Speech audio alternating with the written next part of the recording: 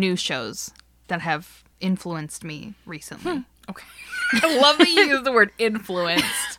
Well, because I can watch something and be pretty, like, ambivalent about it.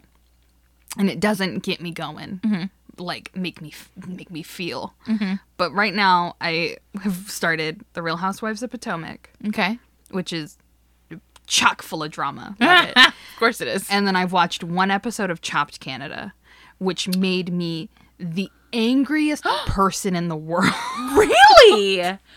Why so angry? Because in episode 1, there was this fucking guy. I don't know his name. Matt, I think. Of course it's Matt. And he, honestly, every time it cut to him in the confessional, I was like, oh, I'm watching a future serial killer. The arrogance, the, like, deadpan, the deadness in the eye. Oh, no. And, second round, my girl Stephanie was making a stir fry. Gorgeous. And had the noodles. Matt also wanted to make a stir fry. And first Stephanie was like, oh, I have the noodles. And then she was like, actually, I need these. And then he took them anyways. Are you serious? He looked her in the eyes as she was saying, I'm gonna need it. And just took it. And since then, I have wished only death. Oh my God. The audacity. I could not believe it. And the fact that the judges let it happen. The host is, what's his name? Dean McDermott, Tori Spelling's ex-husband. Really? Yeah. Okay. Random, right? Yeah, very. It was... I'm not a fan of Chopped Canada so far. Oof. Like... That's the anger I've had towards that show. I get it. Me and Zeth were just screaming the whole time while we were watching it. And in the last round, spoiler, Stephanie, they both made bread puddings because of course they did. Of course. Stephanie put her bread pudding in an oven that wasn't turned on. And so the whole round, you're like, fucking Matt's gonna win. That fucking dick. And then at the end, you realize that she had cooked something in there earlier that at like a real high temperature. Sure. And it's still hot. And it was still hot. And she had a water bath in there. So it also, with hot water, kept the bread pudding hot and it cooked perfectly. Oh my God. And she won. Thank God. Yes! Yay, Stephanie. But they really were setting you up to watch her fail. Oh gosh. I fucking hate that. Yeah. Oh man. What did we watch recently? Oh, so when in quarantine times, we kind of obsessively watched Love is Blind. Okay. And it's on Netflix. And so we watched the reunion episode. Ooh, I love a reunion. That was like the 2-year anniversary of these people getting married. And so naturally, they invited all of the original cast members back. And Danny and I spent several hours watching, I think it was like 2 or 3 episodes of this one event. Just the chaos of all. And I had to pause it so many times, be like, can you believe how she is talking to Ebony right now? I could scream. I love reunion episodes of reality TV. And I have been known to only watch the reunions and not actually the shows. 90 Day Fiancé. I've seen maybe a handful of that show. I have watched all of the reunions because I love watching them fight. Oh my gosh. Yeah. So there was some redemption happening. Hell yeah. There was some, like, the audacity of this man. How very dare he? And then it said, you know, at the end of it, and it was like, don't worry, season 2 is coming. I screeched.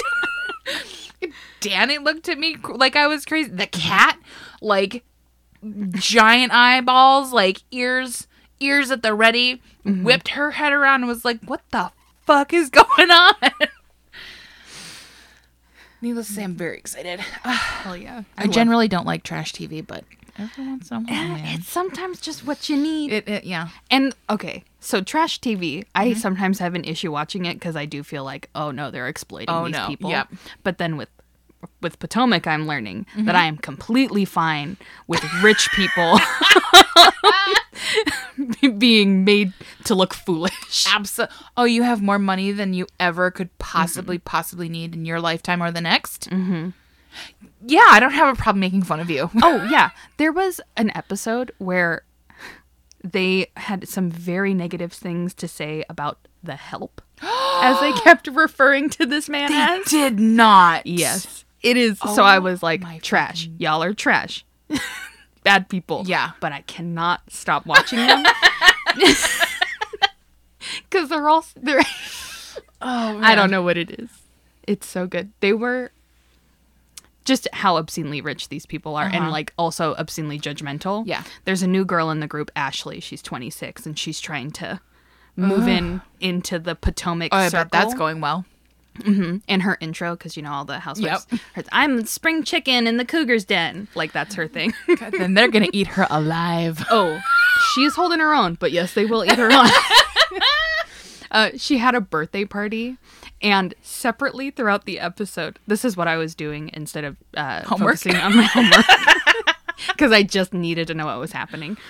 Separately, they all were coming up to the bar to get like a drink, and they were asked to open a tab, Okay. and all of them were like, "Cash bar?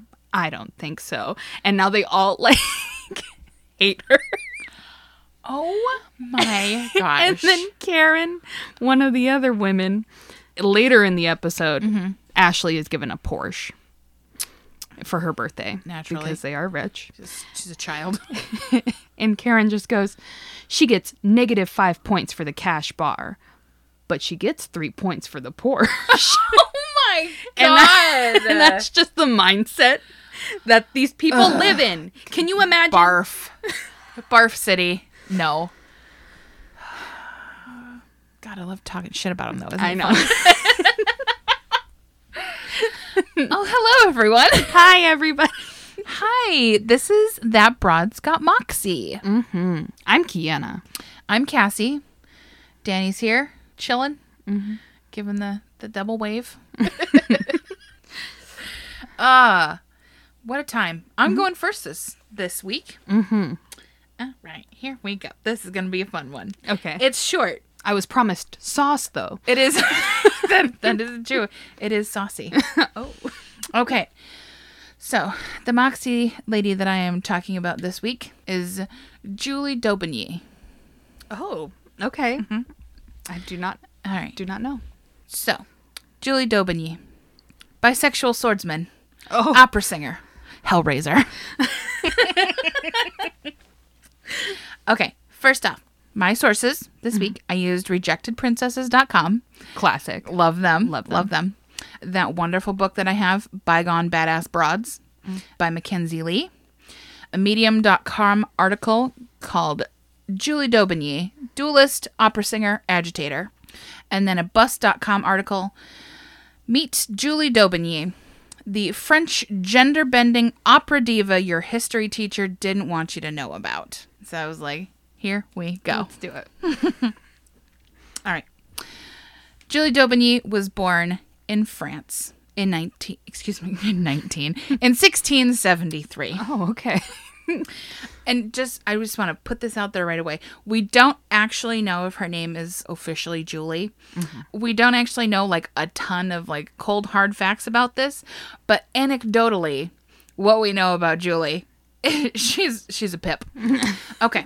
So, her father was a master of the horses and the stableman for King Louis XIV of Versailles.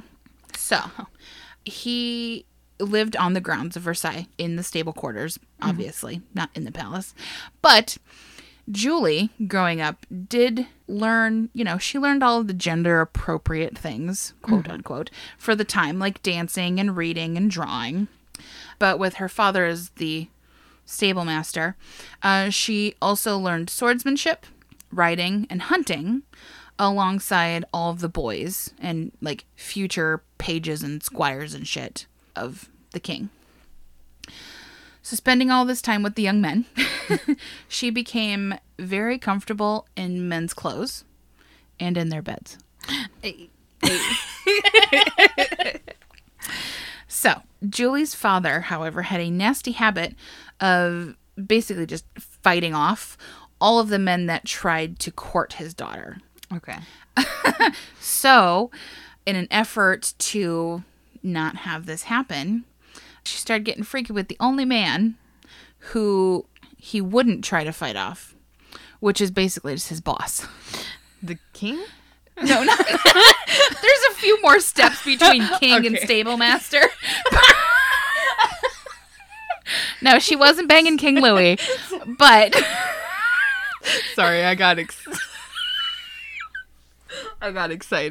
You really went full hog on that one. I went to the top. Yeah, you did. No, just one above. His direct supervisor. His direct supervisor, yeah. Not straight to the CEO. Okay. Okay. So, in an effort to fight fire with fire, her father then insisted that the two get married. Mm-hmm. He was like, okay, fine. You want to do this? Fine. You have to get married. And she was like, no. That's not happening. And so she just got the fuck out of there to become a performer. Oh, good. As a fencing prodigy, she found a handsome young man, and they fled to Marseille. Marseille?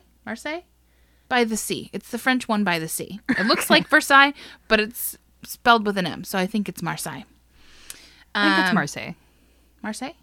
You're right, it is Marseille. Yeah. Thank you. God. How? I know. I looked at Danny and then I looked at you and nothing makes sense anymore. So they fled to Marseille and then traveled across France and basically did like sword fighting demonstrations. She would duel with any challenger and would win against even the like beefiest dudes. Mm-hmm. Big giant swords, and she's like, I got this. And they were almost definitely underestimating her. Oh, 100%. This is a good part. One of many. At one of these dueling performances, some douchebag loudly voiced his doubt that she was a woman. Because, you know, women can't fight that well. And he was like, that's not a woman. Mm-hmm. Come on. And so what do you think she did? Did she pull out the puss? She didn't go She didn't go that far. Oh, however, she did whip up her shirt and showed off them titties. All while continuing to duel. Oh, damn! Yeah. So sword in one hand, shirt in the other, titties out. She's like, here. See? See him? Don't ask about genitalia. I can't. Did you just say? I'm having like. That's the title of this episode. Pop out the puss? Sorry. All right. I really. You know what? I appreciate it. Sometimes when you ask me questions, I'm like, quick guess. Yes. It can only be a couple of things to really get the point across. And you just go big or go home. I sure did jump straight down there.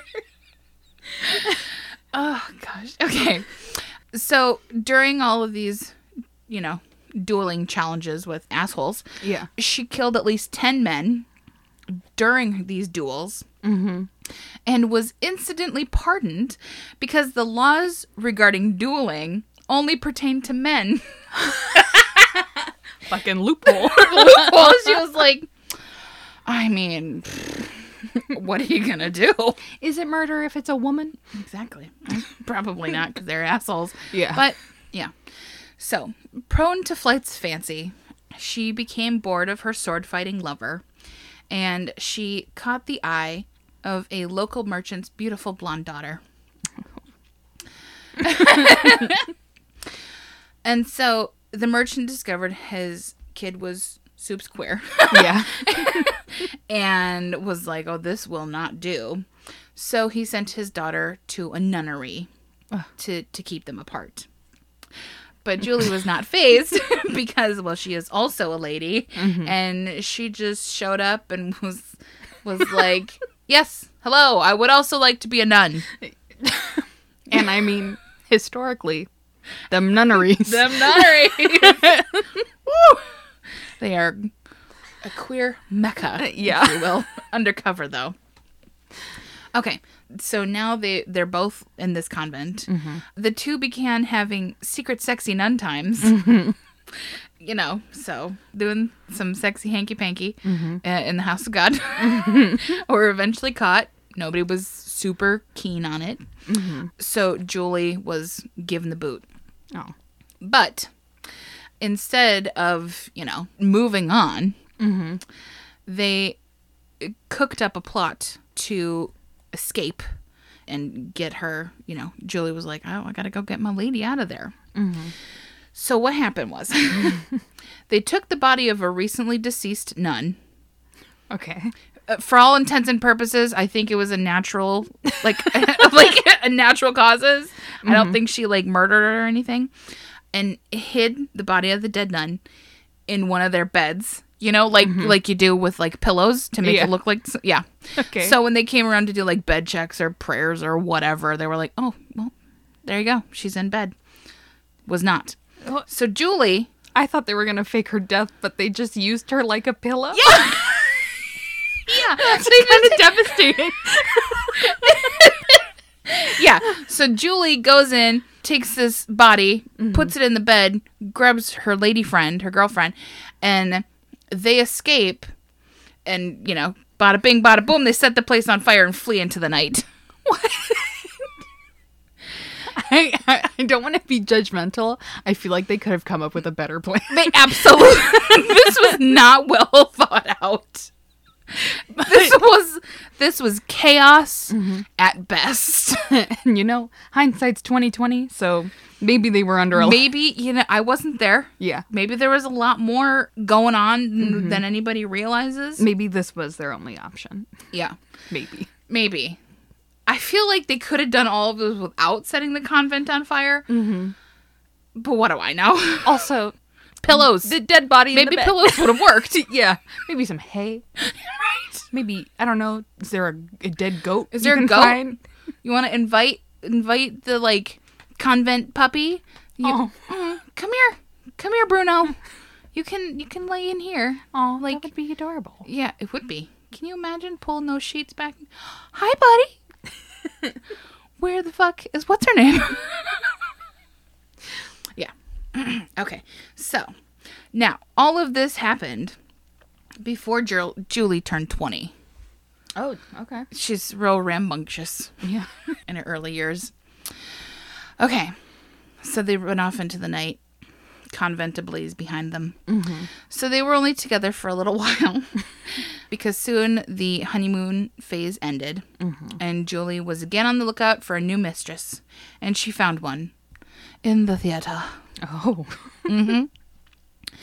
So this was very like a lot of Julie's decisions from what I take from her. Real quick. Rash. Not a lot of rash.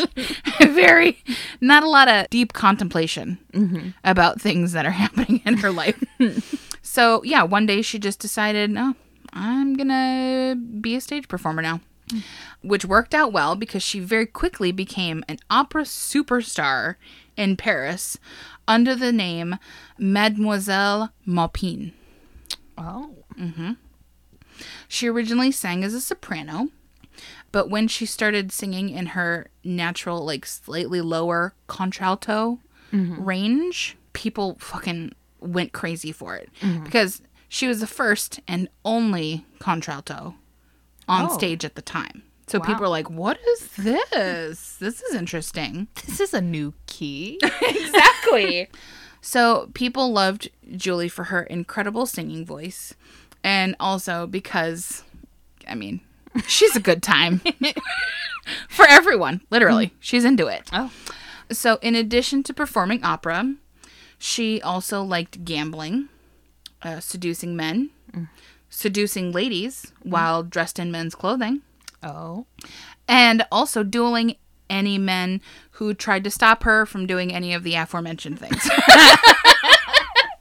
They were like, you're trying to have a good time? I'll fight you. And she's like, okay. But you're probably not going to walk home after this. And I won't get in trouble for it. Because I'm a lady. Loophole. Yeah. I'm a lady. Julie was notorious for her poor decision making and hot temper. Also me. Yeah. She enjoyed picking fights with anyone who looked at her the wrong way. In fact, one evening, a man in her theater company was just being, for all intents and purposes, just being a huge dick and a misogynist to all of the women backstage. Okay. And she did not appreciate that. Good. So, she followed him home after rehearsal, challenged him to a duel, and he basically was like, I'm not going to sword fight a lady. Mm-hmm. And so instead, she just beat the shit out of him with a cane and stole his watch. Vigilante justice at its finest, if I may. I also love that we know she makes rash decisions. Yeah. And she just works with this guy. Yeah. She's got to look at him the next day. Uh-huh. And in fact does.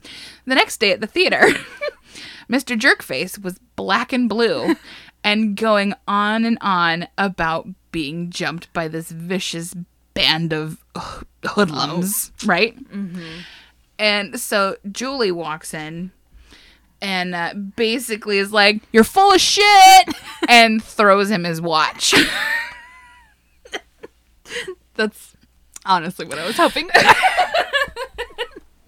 This couldn't have gone any better. Right. She was like, oh, you got beat up by a girl, and I'm going to make sure everybody fucking knows. Mm-hmm. And I like that she took the proof of the watch. Yes, to be like, see, here you go. Yeah. Julie's romantic exploits were nearly as legendary as her brawls. She enjoyed wearing men's clothes and flirting with pretty ladies. At a royal ball, she noticed one specific young woman that all the men were after. So she thought, oh, I got this. And before you know it, they're dancing and flirting and hooking up in the salon. Mm-hmm. Naturally, a scuffle ensued because toxic masculinity. Mm-hmm. And she proceeded to just open a can of whoop ass. And was like, okay, anybody else? Come on, go. It's okay. I'm ready. This illegal dueling on royal grounds should have condemned her to death. But King Louis, as Kiana would say, said, that was dope. No guillotine for you. I love that.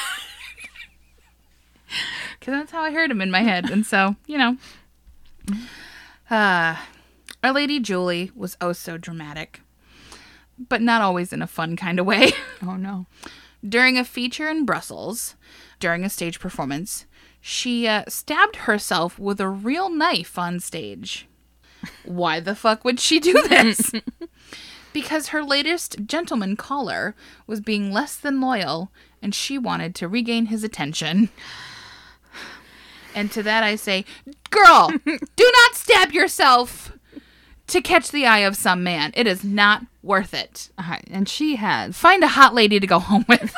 She has selection. She has everything. Everybody wants a piece of oyster. Julie. Mm-hmm. Let's see. Okay, so this little stunt did not work, though, because she freaked him the fuck out. And basically, he offered money to just leave him alone and pretend they never met.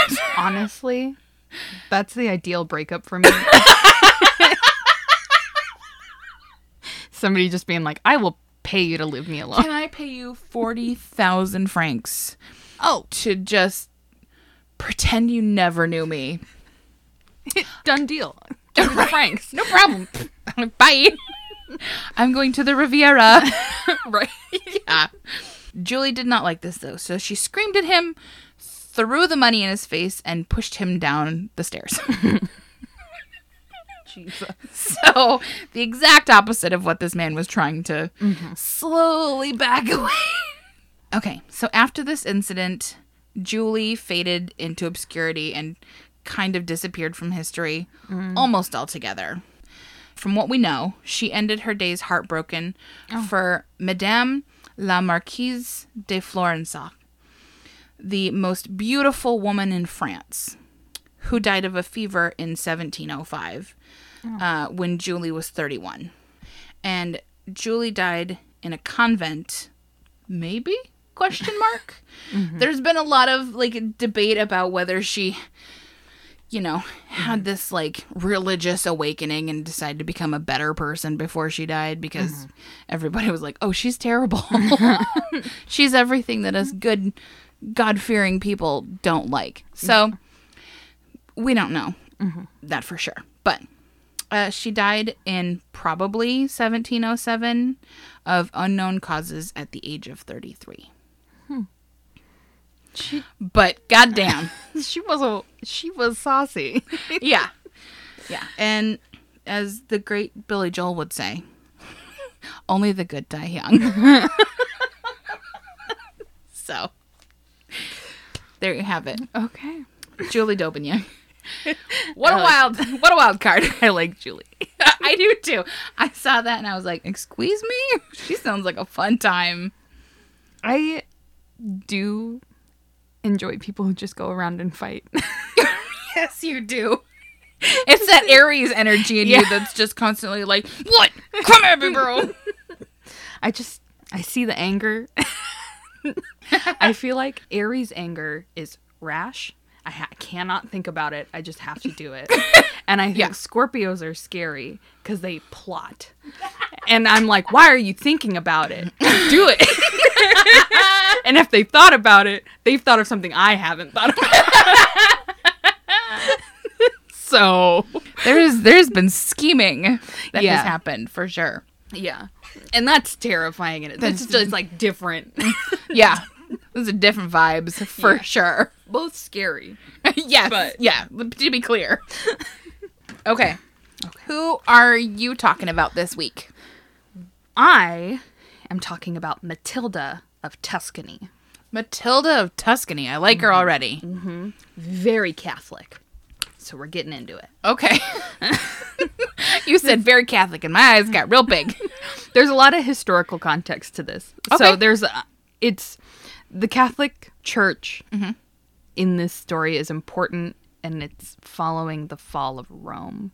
Okay. So there's like power issues going on. Anyways, I'll just hop right into Okay. it. Hop into it. So before I talk about Matilda's life, I just want to note that Matilda was one of the few women of the Middle Ages to have a prominent role in political affairs of the church and state. So, Okay. like, completely not normal. Gotcha. Medieval chroniclers, so like the people who are writing down history, traditionally ignored women of their time or made token references to them, a la the classic, Madonna horror complex. However, Matilda escapes this fate, which is interesting. Okay. And most of what we know about her is transmitted through us through like letters of people in the era talking about her or her own notes. Oh, okay. Which I Wow. think is very cool. That is very cool. Yeah. So she was probably born in the northern Italian city of Lucca in 1046 to parents Beatrice of Bar, a niece of Emperor Conrad II, and her father Boniface II, Lord of Canossa, and Margrave of Tuscany. Margrave is a title under the Holy Roman Emperor, basically like prince. With family titles like that, you can probably guess that the family was very powerful. The marriage of Matilda's parents specifically marked a high point of good relations between the House of Canossa and the emperors, which is just making them super influential. Yeah. They were influential before, now they're very influential. Gotcha. Not only that, the area under the family's control was geographically important and included sizable chunks of land in northern Italy with a concentration of power at Canossa, a fortress in the Apennine Mountains. Ooh. The area served as a natural path between the German states and Rome through a part of Italy that was under the papal influence, which is the Catholic Church. Gotcha. Although the rulers of the land, so they're in Italy under papal influence. Sure. The rulers of the lands pledged allegiance to the Holy Roman Emperor, though, which is not seated in Rome because rip Rome, it's fallen, and it's in Germany. Okay. Get out. So it was the in-between spot both politically and geographically, and things were starting to get tense between the two. Okay. You see, the Holy Roman Emperor used to be seated in Italy in the all roads lead to Rome heyday. And the Catholic Church was very, very influential and would make decisions regarding who the emperor would be. Okay. When the Germans got the title, Holy Roman Emperor became an elective office awarded by the designated German electors. Okay. Selections were known to be influenced by politics, with a king or emperor announcing the choice and then would just be rubber stamped by the Catholic Church. However, problems arise in 1045 when Pope Benedict IX was accused of selling the papacy. So bribes, Gotcha. corruption, Sure. all that. That's surprising.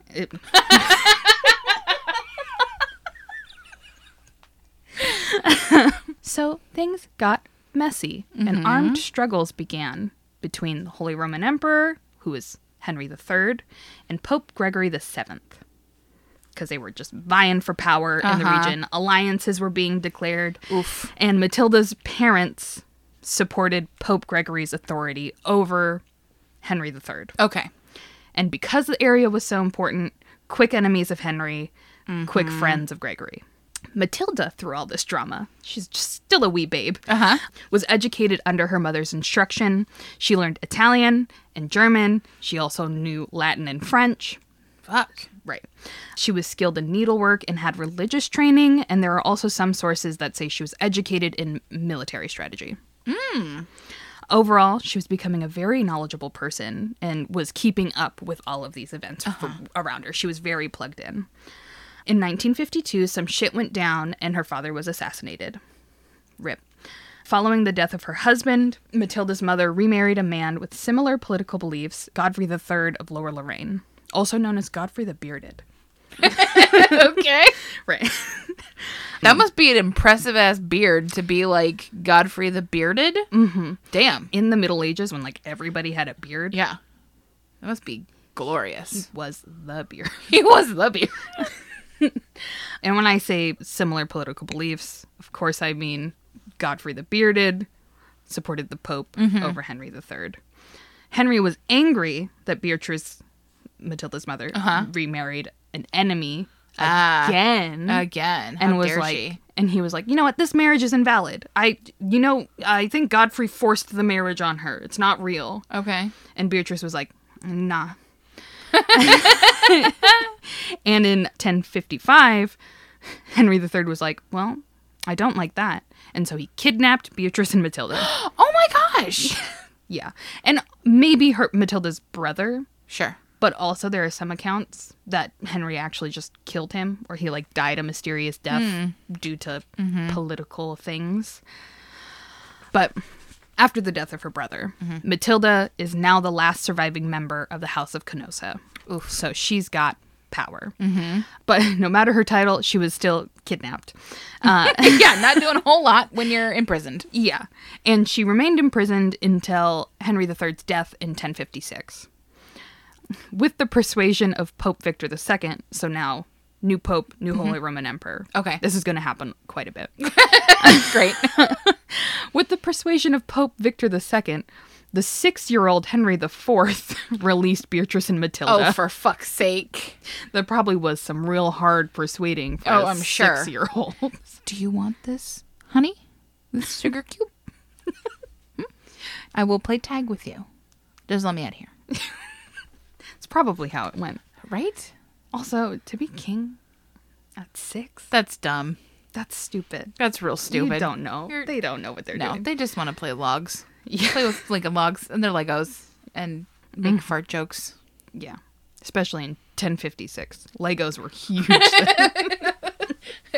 Well, you know, Rome wasn't built in a day. That was dumb. Also, Henry's the Holy Roman Emperor in Germany.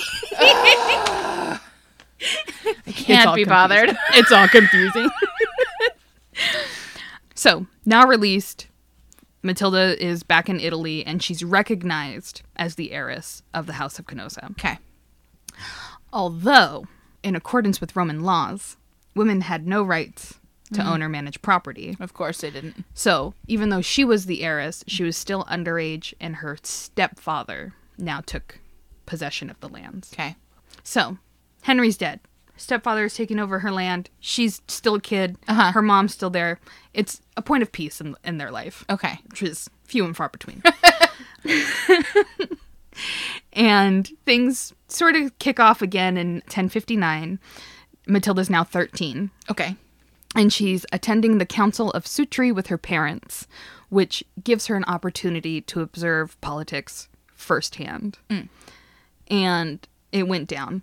So there was a conjunction of secular and papal politics at the assembly, and they were just trying to determine who would be the new pope. Okay. But because of all the power issues, it's not very clear. So at Sutri, the family's pick of pope was selected. Great. Cool. Okay. But then in 10, I keep wanting to say 19. I know. In 1061, that pope died Oh, for Pete's sake. because they keep dying. And so messy politics once again. Yeah. Matilda's family again supported the candidacy of somebody named Alexander II, but an anti-pope assumed the title of Honorius II, setting off more armed conflict. What the fuck is an anti-pope? It's just the people who want the pope to be the pope, it's not their guy. They just call him the anti-pope. They just call him the anti-pope. It's the anti-pope. Well then, smack my ass, call me the anti-pope. So, according to a probably exaggerated account, Italian author Vedrani describes Matilda now leading troops in the conflicts. So she is in the war against the evil anti-pope.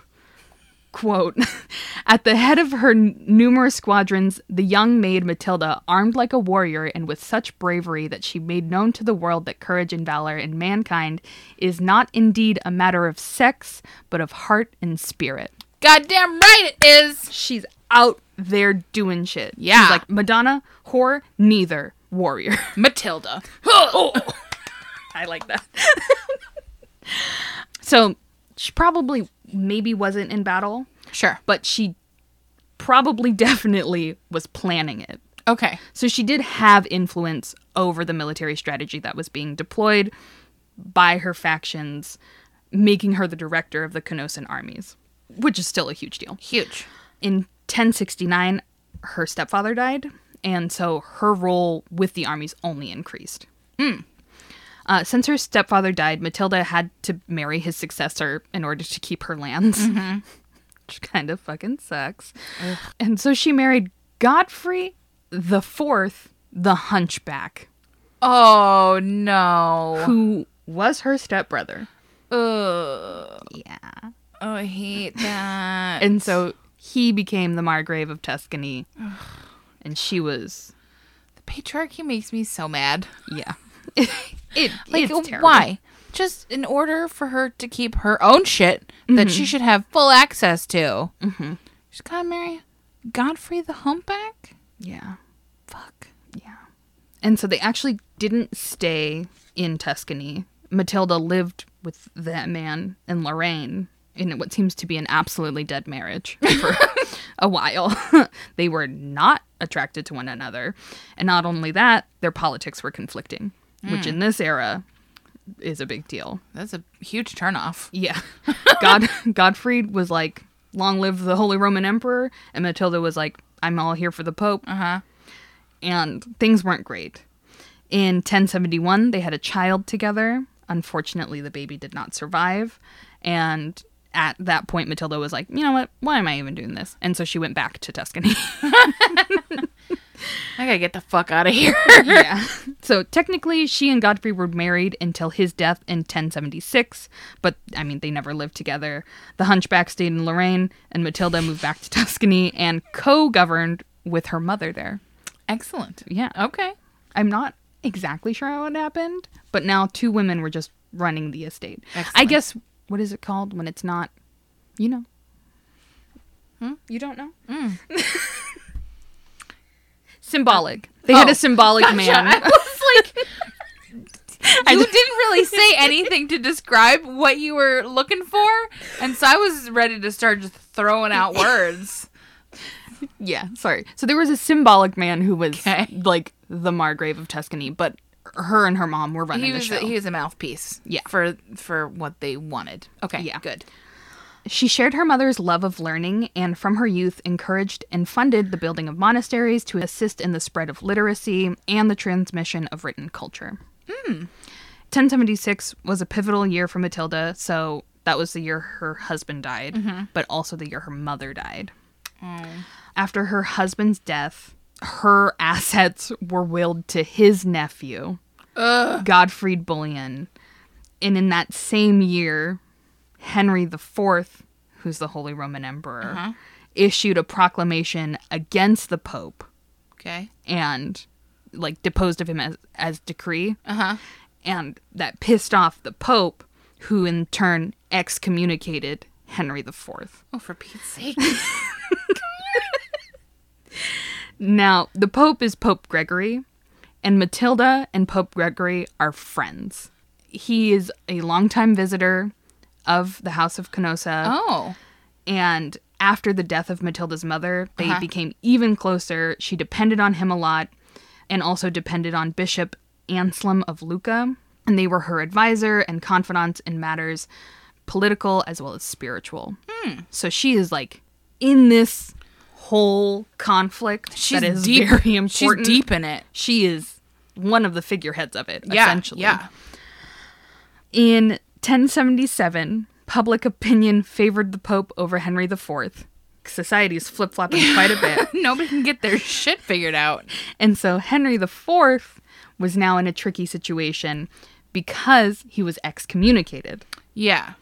Henry is now writing Matilda in hopes that she could use her influence with the Pope to get the excommunication removed. And this leads to the famous incident at Canossa. Okay. So, Uh-oh. Henry, Oh, dear. desperate to be popular again, begins a journey to Rome to do penance to the Pope because he does not want to be excommunicated. Uh-huh. The Pope was on his way to Germany when he heard of Henry's journey. Uh-huh. And so, being at the in-between place, stops at Matilda's castle. Okay. And it's winter, so it's cold. Oh, my God. Henry has now also planned his stop at Matilda's. Uh-huh.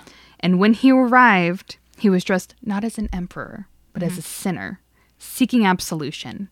He came in just like beggar's garments and little else on him. The Pope was interested to hear what Henry had to say, but was in no rush to hear it. So, in like nothing, in the middle of winter, Henry waits outside Matilda's palace for 3 days. Oh, no. Oh, that's not good. Yeah.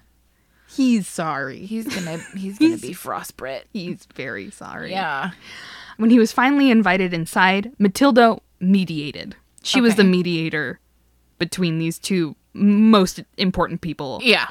Damn. in Europe at the time. With Matilda sitting at his side, the Pope had Henry come to him on his knees and make public atonement, humiliating himself before the Pope. Boy, those Catholics love to just rub salt in the wound, don't they? They sure fucking do.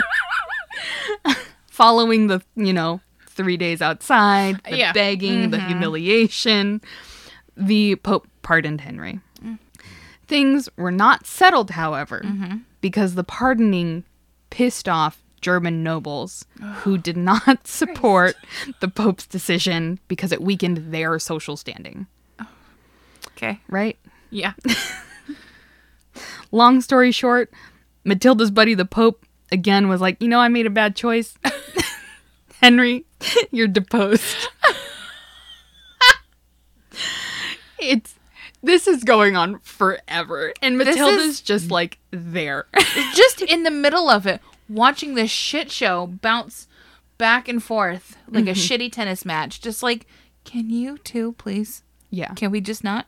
She's like, okay, come on. Let's just give the power to the Pope like I want. Like I want. Just give me my land. Just come on, y'all. So, in 1085, Gregory dies. Pope Gregory dies.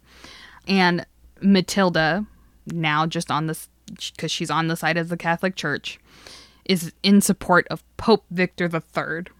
Matilda, always for the cause, leads her army to Rome to put Victor in power, Okay. fighting in armor at the head of her troops.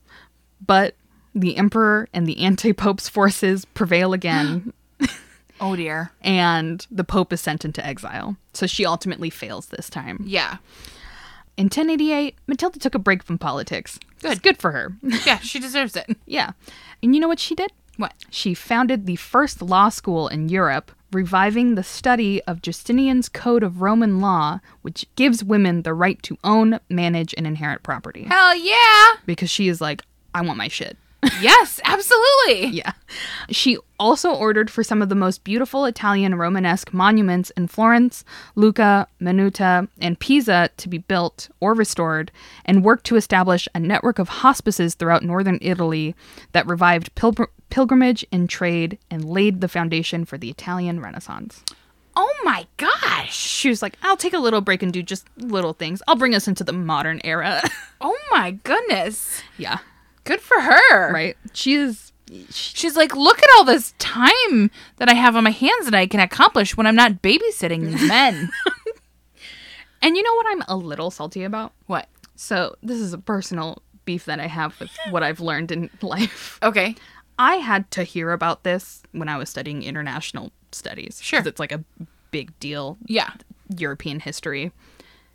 I never heard of who Matilda was. Really? I had no idea.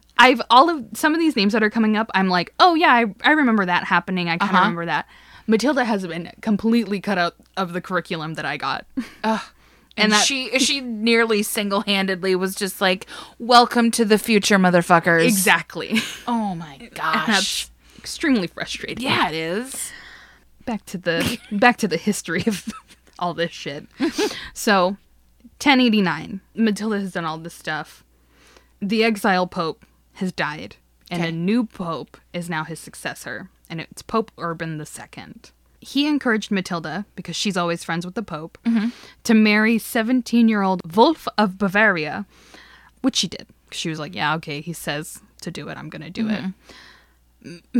Matilda also did some poking around with her beefing buddy in this whole thing, Henry IV, and encouraged his second wife, Adelheid, formerly Eupraxa of Kiev, to leave him, Oh, okay. which she did.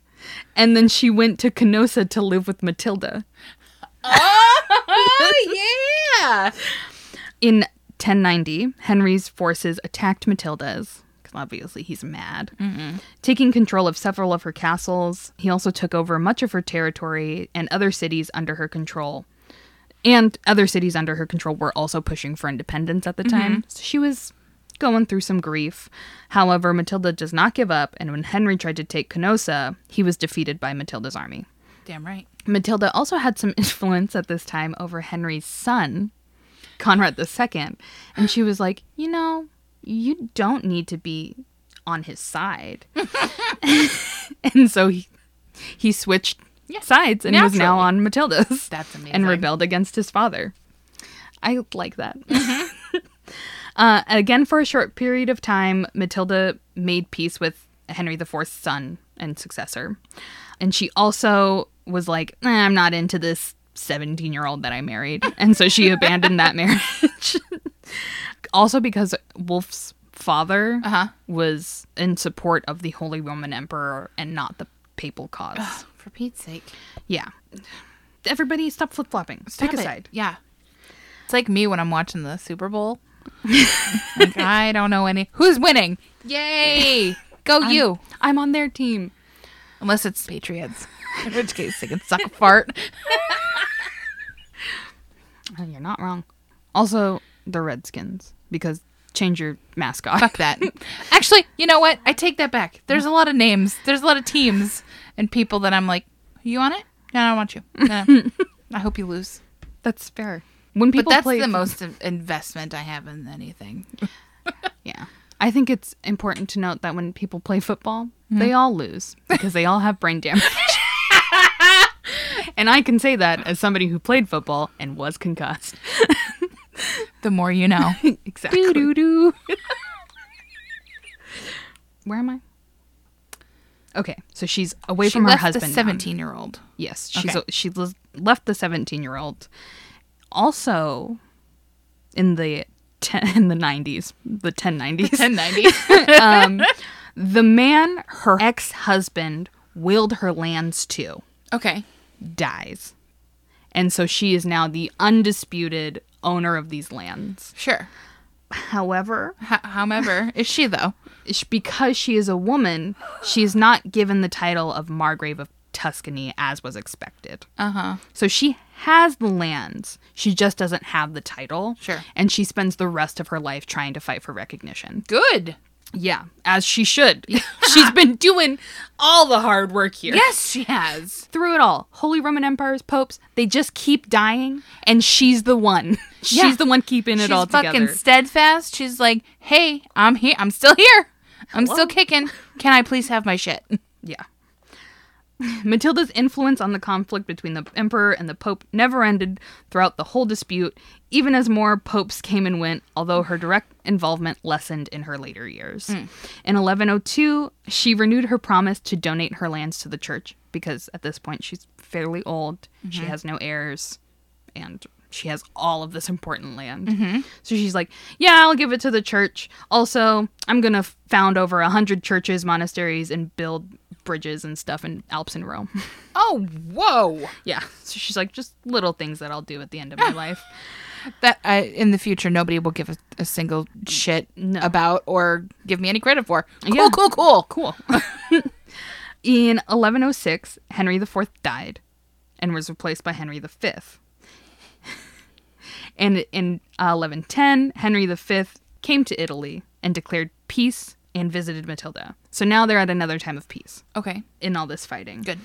She did homage for her lands under imperial control, and he expressed his respect for her, which is cool. Thanks, Yeah. thanks, dude. And the next year, they were considered like fully reconciled, and she even willed her lands to Henry in 1111, and Henry made her regent of Italy. Oh, Yeah. That's a big title. Yeah, Shit. yeah. A year later, in 1112, Matilda was like, I'm gonna donate my lands to the church. And so she told the church that she was donating their lands to her. But just a year before, she told Henry that she was going to donate her lands to him. Yeah. But she didn't tell him that she changed her mind. So, much confusion to ensue after her death. Great. Speaking of death, on July 24th, 1115, Matilda passed away. Some reports say that she caught a cold and died, because that's how people passed away in the Middle Ages. Yeah. Other reports say that she had gout and died. Bummer. Yeah. She had no heirs, nobody to inherit her titles, and now there's this huge conflict over her land. And so the church and Henry V started fighting once again. Again. That's so. I think there's some poetic, some poetic something. Yeah. I mean, if not justice, then something else. Just be like, I've put up with your bullshit. We have finally made some peace. Here you go. Fight over it. You put me through all of that. Continue to fight. Right? Because you're gonna do it anyway. Yeah. Kick off. Which I loved. I was like, how messy. Okay. At her request, she was buried at the Abbey of San Benedetto di Pellerone until 1634, Okay. when Pope Urban VIII had her remains reinterred in the Vatican in Rome, with a memorial tomb prominently placed within 100 yards of the Apostle Peter. Oh shit. Big fucking deal. The new placement in death was considered the honor and glory of Italy, and she is the only person besides the popes depicted as holding a key to heaven. Oh my god. So, the Catholic Church did give her flowers. Yeah. And that's cool. Oh wow. Yeah. Also notably, after her death, it is believed that she is featured as a minor character in Dante's Purgatorio, which is the second book, It's the sequel to Inferno. yes. Yeah. It's the second canticle of the Divine Comedy, which, fun fact, because Zeth told me this, Oh. Dante's Inferno Uh-huh. is like the first written Italian. It's like the Oh. reason we know Italian. Really? Yeah. Oh, shit. Yeah. I had no idea. And in said Divine Comedy, not Inferno, the second one, she functions as a baptizer in the earthly paradise. Oh, wow. Yeah. That seems like a good job. Yeah. So she is like essentially, She's practically a pope. yeah. Basically, yeah.